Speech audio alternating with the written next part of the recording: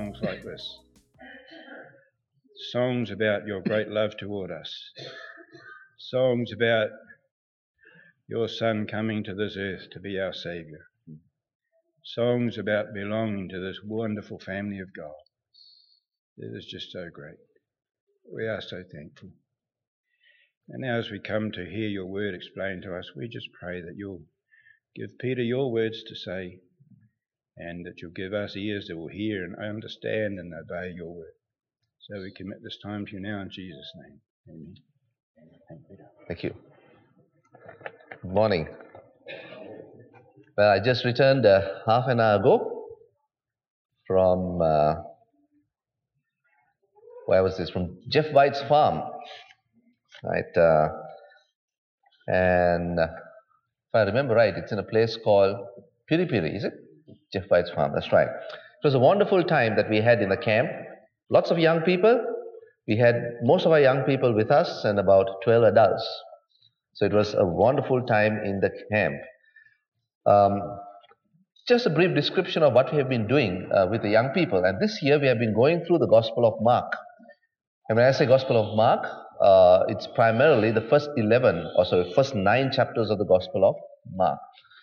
And the way we went through the Gospel of Mark was very interesting because, if you know, unlike John, the Gospel of John, John starts, as someone said, from top down. In the beginning was the Word, and the Word was with God, and the Word was God. Right? And the Word became flesh. Whereas Mark starts from bottom up. So Mark first portrays who this man was before portraying him as the Savior. And that's the approach that we took with our young people. So every Saturday, we presented various aspects of the Lord Jesus Christ. His power over nature, his power over death, his power over sicknesses, leprosy. So we went through various aspects of the Lord Jesus Christ. Never presented him as the Savior, but just concluded every message and saying, who is this man? Who is this man? And in the camp, yesterday night, around the campfire, the gospel was finally presented by Jeff Samuel. So Jeff collated all what we said and said, this man has to be unique. And who is this man? He is our Savior and our Lord. And the gospel was presented. It was wonderful. It was a marvelous time that we had in the camp. Of course, we did other things too. We went hunting, fishing, eeling, caving, whatever, right? And the camp, being a camp, did not lack its casualties. Right? Well, we had, on Saturday, we split into two groups. Phil Gaston went with one group to the cave, and Phil, being Phil, not long into the cave, he struck his head on the roof, on the rocks, and split open here. Of course, it was a flesh wound, but he was bleeding. Right? And knowing Phil, he didn't bother. He just continued with it. Right? And after 3 hours, he emerged. His face was like a beetroot. But he was all right. So we went to the camp and got himself washed up. And then he decided to take the young people on a tiki tour around the farm on 4-wheel drives. Right? So and here he was hanging in Jeff's 4-wheel drive, and suddenly he bumped his head and opened the wound again. Right? So everyone ran to him, and then Ruth Gaston came and looked at him and said, hey, toughen up, man. And everybody disappeared from Phil, and poor Phil had to hold his head and come back to the camp. Well, we had our casualties, but nothing happened to the young people. That was great. Right? And the second casualty, of course, was me. I took another group hunting goats, and I didn't realize that I was about 40 years older than some of these young people, and went chasing after goats and sprained my groin. So I have something in common with Dan Carter. That's my claim to fame. You know, the good thing is we shot 2 goats, and Phil, the Fijian guy who was with us, he and his family were with us, he cooked us the most beautiful goat curry. Wow, that was great, right? I mean, it was finished off without any problem at all, and then people came back for seconds for the goat curry. There was no goat curry. So all they did was they took rice and just poured the juice on top and just ate. Right? So that was great. It was the tastiest goat curry that I ever that I ever ate. So that was good. So the casualty had its happy ending. Right, so today's passage is another thing about the young people. Please pray for our young people, because next year is going to be a tough year. As you know, Phil Gaston and his family are moving to Auckland. They won't be here with us, so there'll be a void in our young people. And anyone here who wants to step up and be involved with the young people, please let us know. We'd like you all to be involved. Right? All you need to do is to be able to run half as fast as the young people. That's all we need. That's the only qualification that we would need. Right, so my today's message is on a topic which I've been wondering as to how I should speak on, which is the worker deserves his wages. The worker deserves his wages. So we are continuing our study from the book of Corinthians, right? And today's message will be taken from 1 Corinthians chapter 9, verses 1 to 18. 1 Corinthians chapter 9, verses 1 to 18. The worker deserves his wages. So if you have your scriptures, turn with me to 1 Corinthians chapter 9, verses 1 to 18. Now this reminds me of a joke that once I got from the internet, right? If you want great sermon jokes, go to the internet and type sermon jokes and get plenty of these things, right? And there was these three young boys, each one of them boasting about their dad, right? So the first young boy said, you know, my dad, he scribbles something on a piece of paper, he calls it a poem, and they give him $100. Well, the other boy said, well, that's nothing. My dad scribbles on a piece of paper and they call it a song, and he gets $500. And the third boy said, well, my dad beats all of you all. He scribbles something on a piece of paper, they call it a sermon, and then you need 4 people to go around the church collecting money. Right? Well, if only those money bags were full. Right? So my topic for today, as I said, is about whether Christian full-time workers deserves a wage or a living wage. Whether it's scriptural to pay Christian workers. Whether it's scriptural. Whether it's scriptural to financially support one who is involved full-time in the Lord's work. So if you have your scriptures, turn with me to 1 Corinthians chapter 9, verses 1 to 18. Now this is what Paul deals with. 1 Corinthians chapter 9, verses 1 to 18. Certain parts of the passage are a bit difficult to understand or to comprehend in the first reading. So what we'll do is we'll read through and refer back as we go through the study. So I'll read from verse 1, and I'm reading from the New King James Version. Am I not an apostle, Paul says? Am I not an apostle? Am I not free? Have I not seen Jesus Christ, our Lord? Are you not my work in the Lord? If I'm not an apostle to others, yet doubtless I am to you. That's what Paul says. Why? Because you are the seal of my apostleship in the Lord. And now my defense to those who examine me is this. Do we have no right to eat and drink? Do we have no right to take along a believing wife, as do other apostles, the brothers of the Lord, and Cephas? Or is it only Barnabas and I who have no right to refrain from working? Whoever goes to war at his own expense, who plants a vineyard and does not eat of its fruit? Or who tends a flock and does not drink of the milk of the flock? Do I say these things as a mere man? Or does not the law say the same also? For it is written in the law of Moses, you shall not muzzle an ox while it treads on the grain. Is it the oxen God is concerned about? Or does he say it altogether for our sakes? For your sakes, for our sakes, no doubt. This is written, that he who plows should plow in hope, and he who threshes in hope should be partaker of his hope. If we have sown spiritual things for you, is it a great thing if you reap your material things? If others are partakers of this right over you, are we not even more? Nevertheless, we have not used this right, but endure all things, lest we hinder the gospel of Christ. Do you not know that those who minister the holy things eat of the holy things of the temple, and those who serve at the altar partake of the offerings of the altar? Even so, the Lord has commanded that those who preach the gospel should live from the gospel. But I have used none of these things, nor have I written these things that it should be done to me, for it would be better for me to die than anyone should make my boasting void. For if I preach the gospel, I have nothing to boast of, for necessity is laid upon me. Yes, woe to me if I do not preach the gospel. For if I do this willingly, I have a reward. But if it against my will, I have been entrusted with a stewardship. What is my stewardship then? What is my reward then? That I should preach the gospel, that when I preach the gospel, I may present the gospel of Christ without charge, that I may not abuse my authority in the gospel. Now, the intent of Paul in the passage that we just read was to defend two things Paul intends from this passage. Number one was to defend his apostleship, and number two, the right to receive financial support. These were two things that Paul addresses here in this passage. So let me clarify.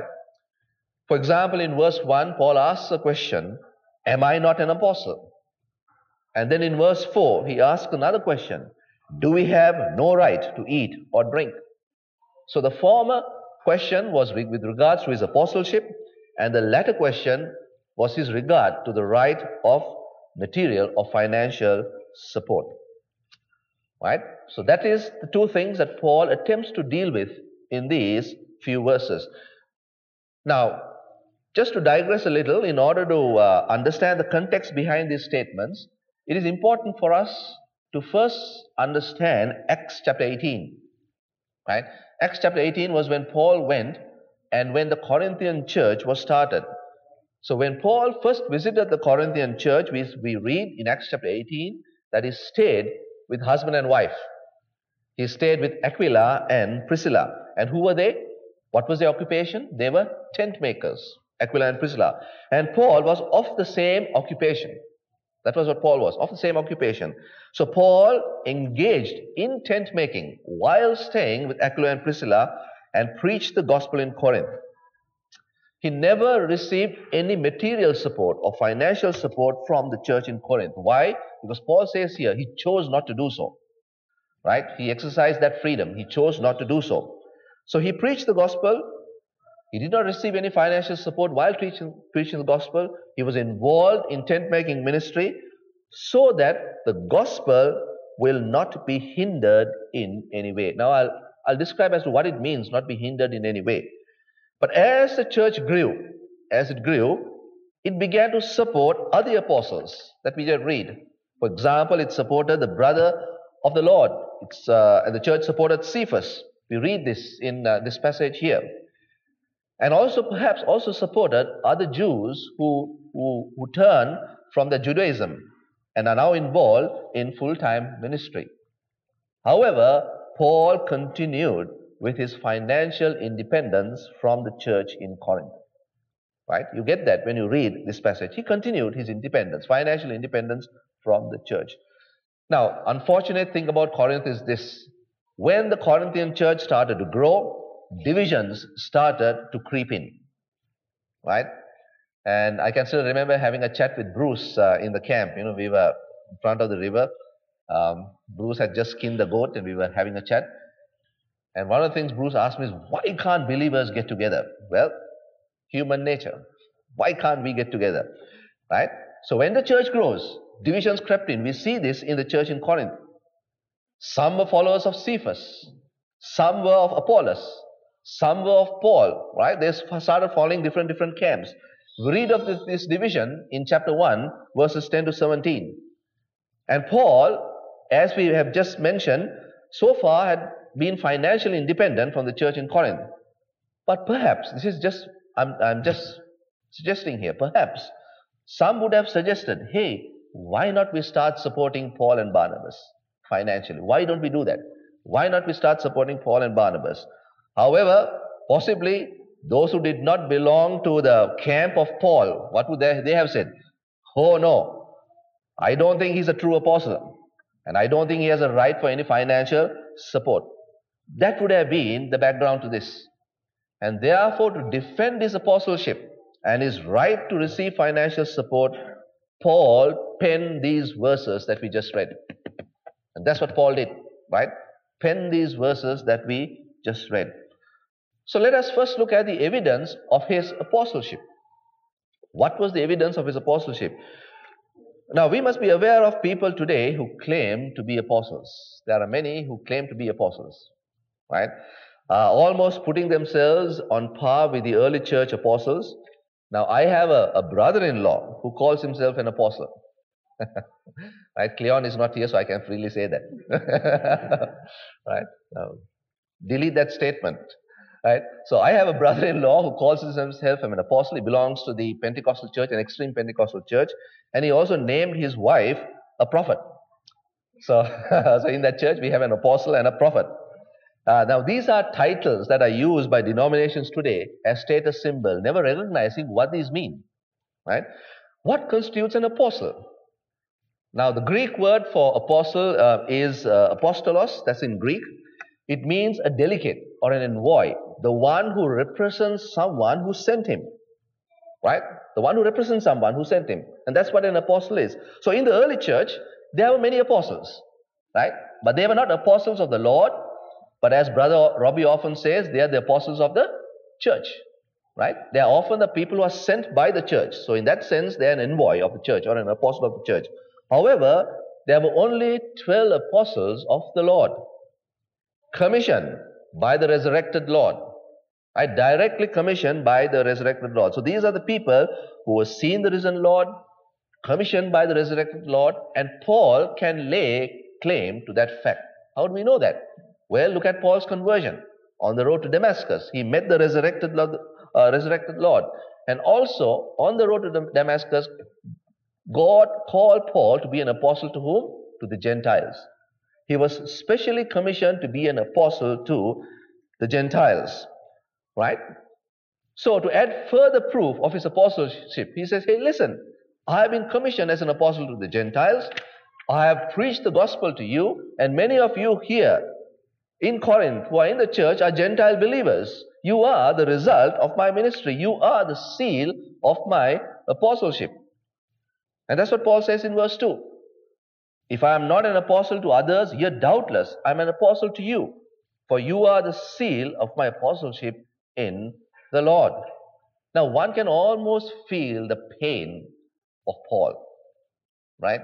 When he writes, just imagine this. Here is an old man who has given his life to the gospel, right? Who has been financially independent of the church, working with his own hands so that the gospel not be hindered in any way. And here was a church in Corinth that was growing, and then you have some sect or some group saying, hey, listen, Paul is not an apostle. He does not deserve any financial support. So one can almost feel the pain when Paul pens these few verses. Second, Paul deals with another aspect.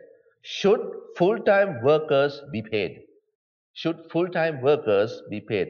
So after clarifying his authority as an apostle, Paul now turns to his right to receive financial support from the Corinthian church. Now, let me tell this to you. Before we proceed with this issue of financial support, I can say this because I am a brethren right through, right? I'm not saying that I was a brethren when I was born, no. But I was brought up in a brethren church. My mother attended the brethren church. I grew up from the brethren church as a Sunday school kid, right? And I knew no other church other than the brethren church. So I'm an out-and-out brethren. So if you cut my wrist here, you will see the B flowing through, right, in every blood drops that comes out, right? So, so I know that in the Brethren Church, there are people who hold different views with regards to paying full-time workers. And I'm sure if I look at the circle around here, or people around here, and conduct a survey, there might be different views with regards to paying full-time workers. I'm sure to find many who hold a strong view, and I'm certain that after today's message, some will come and speak to me about this, the view that we must not pay full-time workers, right? And they hold to the view that the full-time workers must look to the Lord for support, right? And the view is that if they do not look to the Lord for support, then they are not living a life of faith. Right? And I've seen that and I've heard that. And being a Brethren church, involved in the Brethren church, I must tell you that, confess to you that I also had that view for quite some time. Right? Now, I'm telling this to you, there's nothing unscriptural about that view. Let me tell this to you, right? There's nothing unscriptural. So I'm not saying here that this is unscriptural. No, there's nothing unscriptural about this view. I know of many missionaries who have lived that way, right? Never ever asked for anyone for any support, not even a single cent. They're always dependent on the Lord for support, and the Lord has never let them down. They're not lacked anything. I know that, right? Even if man does not provide, the Lord would. Why? Because the Lord is no man's debtor. Right? I remember a missionary from Thailand, Peter and Peggy Ferry, and I'm sure many of you know that. Peter and Peggy Ferry, I knew them from the time that I was knee-high to a grasshopper, as someone says, right? So, when I was very, very young. And Peter and Peggy used to come and stay at our place when they come and visit Sri Lanka. And I can still remember Peter, right? He has just retired, and he was in Scotland. And he just told this story to me. He said that when I was a missionary working for many years, I think over 45 years in Thailand, in Malaysia and Thailand, he said, I never asked anyone, but the Lord has always provided just at the right time for my need. And he said, when I was retiring, Peter and my wife Peggy and I were praying where we should live because they did not have a house, right? And he said, miraculously, the month that he retired, someone gifted a house to them. Right? It was almost a miracle. Right? So let me tell this to you, there's nothing unscriptural about this. Right? There are many who look to the Lord for support, and that's their choice that they're choosing. There's nothing unscriptural about it. However, the problem lies here. If people insist that this is the only view and that there's no other, then I believe that this is a problem. Right? And in the passage that we read here, Paul certainly makes it very clear to us that full-time workers has the right to receive financial support from the church. I have read this passage time and time again, and I find no other reasons to doubt any other opposing view. Right? Full-time workers have the right to receive financial support from the church. Right? Now, let me stress one more point. You might not agree with me. Right? The right for financial support not only covers their own personal needs, the needs of the apostle, but also must cover and extend to the upkeep of their believing wives. Right? This is what I believe. This is what it says in verses 4 and 5. Now read verses 4 and 5. Do we have no right to eat and drink? Do we have no right to take along a believing wife, as do other apostles, the brothers of the Lord and Cephas? Now here, Paul here does not mean, do we have no right to get married? Doesn't mean that. Doesn't mean, do we have no right to get married? No. Do we have no right to bring along a believing wife and be supported while being involved in the ministry? Right? So it's very, very clear here that the financial support extends not only to the one who is involved in the full-time ministry, but also to the family that is dependent on the full-time worker. Right? Now you might ask me this question. How do we know that? Why do you say it's scriptural? Paul uses 4 reasons. He gives 4 reasons to defend his right to be financially supported. Now, let me stress again, it's only a right that Paul defends, right? So he gives 4 reasons. He draws from the reasoning of human affairs. We see that in verse 7 from human affairs. He draws from the Mosaic law in verses 8 to 10. He draws from the practice that is instituted in the temple, the practice in the temple, in verse 13, and a clear directive from the Lord in verse 14. So there are 4 things that he draws from, 4 aspects. Paul first uses 3 examples from the earthly occupation. And in my opinion, I think there were many people involved in the Corinthian church who were from these occupations, and that is why he drew examples from them, from these occupation. And he uses these examples, the soldier, the farmer, and the shepherd, right, to stress his point. So he first brings it from a human view or a human point of view. No soldier, he says, will go to war on his own, at his own expense, right? No one does that. You ask the government of New Zealand, I'm sure most of the soldiers who join the New Zealand Army are the most well-paid people. Well, I'm not saying the most well-paid, but they are well looked after. They have to be looked after. Right? And we all know that. So no soldier will go to war at his own expense.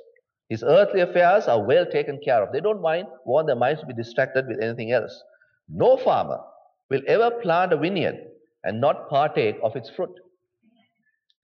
Right? And then no shepherd will tend a herd and not partake of the milk that comes from the herd. So Paul's argument is very clear. And his argument is this: if these earthly occupations recognizes the need for support, for financial reward or financial support, how much more should it be recognized for the Lord's service and the service for the Lord? Right? Now, some may turn and say, well, these are merely earthly pursuits or earthly jobs, an earthly point of view, but the Lord's work is very different. Right? So some may bring that argument. See what Paul says in verse 8. Do I say these things as mere man? Or as the NIV puts it very clearly, do I merely say this from a human point of view? Do I merely say this from a human point of view? Paul then goes on to draw from the Mosaic law, from the Old Testament scriptures, to back his argument that it's scriptural. It's a scriptural point of view. And to back his argument that full-time workers are or should receive financial support. So Deuteronomy chapter 25, verse 4 is what Paul refers to. And in verse 9, he says this: you shall not muzzle an ox, for it's written in the law of Moses, you shall not muzzle an ox while it treads its corn, while it treads the grain. Now, in the Mosaic law, the ox should not be muzzled, but should be given the freedom to eat of the harvest while it treads the grain. That was the Mosaic law. So Paul asked this question: was this law given to protect the rights of the animal or to show kindness to the ox? Right? So, of course, if you are a greenie, you will say yes. Right? But was it given for that purpose? Or was it given as a lesson to us? Well, Paul says in the first part of verse 10, yes, it is given as a lesson to us. The instruction of the Mosaic law is altogether given for our sakes, given as a lesson for us. And that's what Paul says.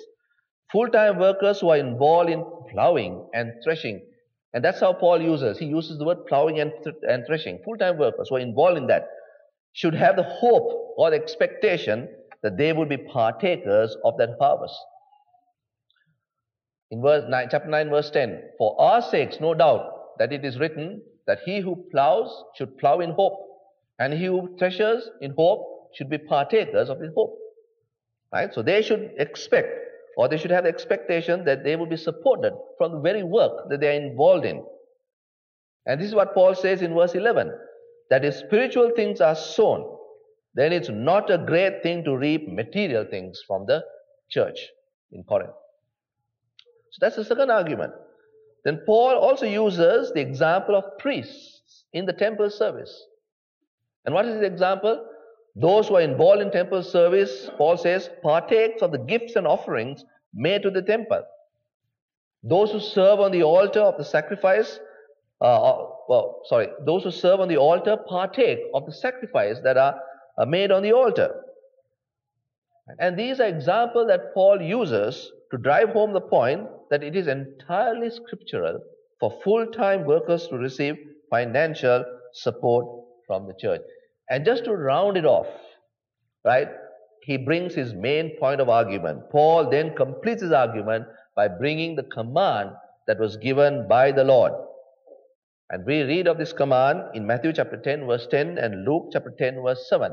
And Luke 10 verse 7 says this, that the laborer is worthy of his wages. The laborer is worthy of his wages. Now, when you refer to the parable of the laborers that you find in the book of Matthew, in Matthew chapter 20, the parable of the laborers in the vineyard, you can see that the master of the vineyard was determined to give each and every person a living wage, a denarius a day. Doesn't matter when you come from. You would have worked from 6 in the morning, or you had worked for only 1 hour. But it does not matter. Everyone got the same denarius a day, which is the minimum living wage. Now, I don't want to expand on this, But one thing that I'm clear about is this. A full-time worker, yes, should receive financial support, right? But the financial support that he receives from the Lord should be sufficient as a living wage, right? Now, I'm not saying that that person should receive, the similar pay of a CEO of a company of millions of dollars, right? For example, you can hear of things that are happening in TV. The Destiny Church, where as a gift to that person's birthday, they gave him and his wife a $70,000 gift, as a cruise in a ship. I'm not talking about those type of excesses, right? But the Bible is very clear. It's a living wage that is spoken of here. A denarius a day is what a living wage is about. Of course, let me tell you these things, that there are constraints that sometimes churches face to pay full-time workers. The availability of funds may be there, right, to pay full-time workers. However, this does not remove the teaching, the scriptural teaching, that the full-time worker has the scriptural right for financial support from the church. Right? And that is very, very clear from these verses. Paul, more so than other apostles, should receive material support, financial support from the church in Corinth. They are the seal of his apostleship. He defends this right. But that does not necessarily mean that Paul exercised this right, right? Let me tell this to you. Although he defended the right, it does not necessarily mean that he exercised that right. And Paul says this in verse 12. If others are partakers of this right over you, are we not even more? Nevertheless, we have not used this right. We have not used this right, but endure all things, lest we hinder the gospel of Christ. Now, Paul actually chose to be involved in the tent-making ministry, especially with regards to the Corinthian church, so that the gospel of Christ may go unhindered. Now, Paul also explained that he is not writing this epistle so that they would finally pay him some money. Paul doesn't say that, right? See what verse 15 says. But I have used none of these rights, nor have I written these things that it should be done to me. No. Paul says, I'm not writing this to you because I'm desperate to receive some money from you, right? But he says that I have exercised that right myself not to take any financial support from you and to be involved in tent-making ministry. Now, Paul's motivation here, not to exercise his right for financial support. Why? Well, for the sake of the gospel. Very clear. Paul chose to exercise his tent-making ministry because of the situation that was surrounding the Corinthian church when he went there. And that's something that is important for us to understand. It was Paul's choice, not a scriptural directive. All right? It was Paul's choice, not a scriptural directive to be involved in tent-making ministry. So there is no way we can go to a full-time worker and say, according to the Bible, you should be involved in tent-making ministry. No. Right? It's that person's choice. But the scriptural directive is that they should be involved, or we should be paying full-time workers, supporting them in their work. Why was this? One thing you must understand is that the city of Corinth was a business-minded city. It was a business community. And Paul did not want any unbelievers to think that he was involved in a money-making venture. And that's something that you need to understand. If you look at the city of Corinth in Greek, the city of Corinth had many philosophers, right? Who are the philosophers? These were people who did nothing but came up with one silly idea after another. Right? These were the philosophers. And how were they supported? Well, they were supported by their followers. Now, Paul did not want to class himself in that same category. Right? He did not want to class himself in the same category, nor to be painted as someone who is involved in a money-making venture. But what does he say? He said, I rather suffer loss. I rather endure hardship than to hinder the spread of the gospel. That was Paul's choice. He was willing to forego his right to be supported so that it does not appear that he is abusing his authority. He was willing not to receive any financial support so that the gospel may be preached unhindered. I hope that is clear to us. It was Paul's right to exercise that. Now, herein lies a very important lesson for us. There are times, for the sake of the testimony of the Lord, that we refrain from what is legally right. Sometimes we have to do that for the testimony of the Lord. For example, sometimes in the workplace, and I have known some people who do that, in the workplace, they seek not to take certain actions, although they are legally right to take those actions. Right? They seek not to do so. Why? So that the testimony of Christ is maintained. In the previous passage, we saw Philip Williamson bring this very important point of not exercising the liberty that we have in Christ, so that we do not stumble another brother or sister in the Lord. Right? Rather than taking the attitude, oh, we have the perfect right to engage in that particular activities, and if my brother or sister don't like it, well, tough luck, it's up to them. Right? And sometimes we do that. So rather than doing that, Paul says we must refrain from that activity for the sake of my brother and sister in the Lord. And that's the same attitude that Paul takes with the preaching and the spreading of the gospel. Right? And one thing that we recognize from these passages is for Paul, the Apostle Paul, preaching the gospel is not about earning money or earning rewards. That's not what Paul meant here. In fact, Paul says there is no boasting in preaching the gospel. No boasting at all. Why? Because he has been entrusted with the stewardship of the gospel. Necessity is laid on him to preach the gospel. And verse 16 says this, if I preach the gospel, I have nothing to boast of, for necessity is laid upon me. Yea, woe to me if I do not preach the gospel. I have been entrusted with this stewardship. And we must all do well to remember that we have been entrusted with the stewardship. Necessity is laid upon us to preach the gospel. When I say preach the gospel, does not mean to get on to this pulpit and bang your fist on the pulpit and preach the gospel. No. By being an example in your workplace is a means of communicating the gospel of our Lord Jesus Christ. We've been entrusted with that stewardship. Right? It's not a means of going and getting reward. That's been a necessity, I would say, is laid upon us. And Paul says, woe to me if I do not do that. The only boasting that Paul can do, Paul says, is this. The only boasting that I can do, and I don't want you to remove or take away that boasting from me. The only boasting that I can do is that I have preached the gospel without what? Charge. Right? That's the only boasting. I have preached the gospel without charge. I have preached the gospel without exercising the right for financial support. I have done that. That's the only boasting I can have. But I can't boast in preaching the gospel because woe to me if I don't do that. Necessity is laid upon me.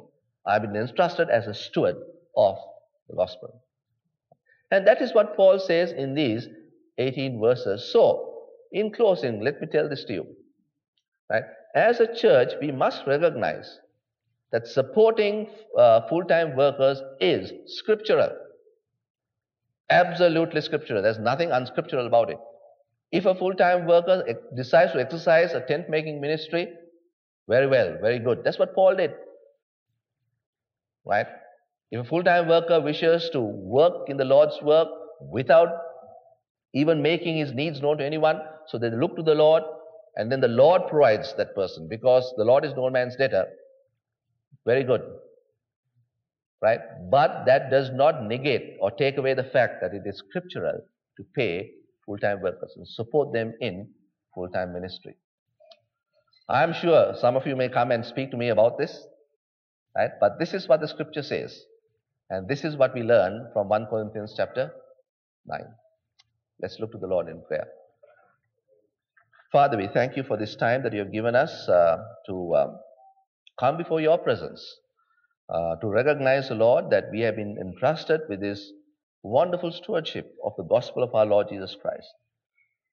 Father, we thank you that these last 2 days we have had the opportunity of interacting with these young people, and many of them who do not know the Lord Jesus. Father God, we pray that as they have heard Jeff communicate in the gospel to them, that the Holy Spirit may use it, Lord, to touch the hearts of these young people. Father, we thank you for the time that many have spent here this morning looking at our Lord Jesus Christ and wondering of his wonderful love and grace. And Father God, we pray that this coming week that you will use us tremendously in your kingdom, in your ministry. In whatever we do, help us to do it for you. The Savior's precious, in his worthy and matchless name we pray. Amen.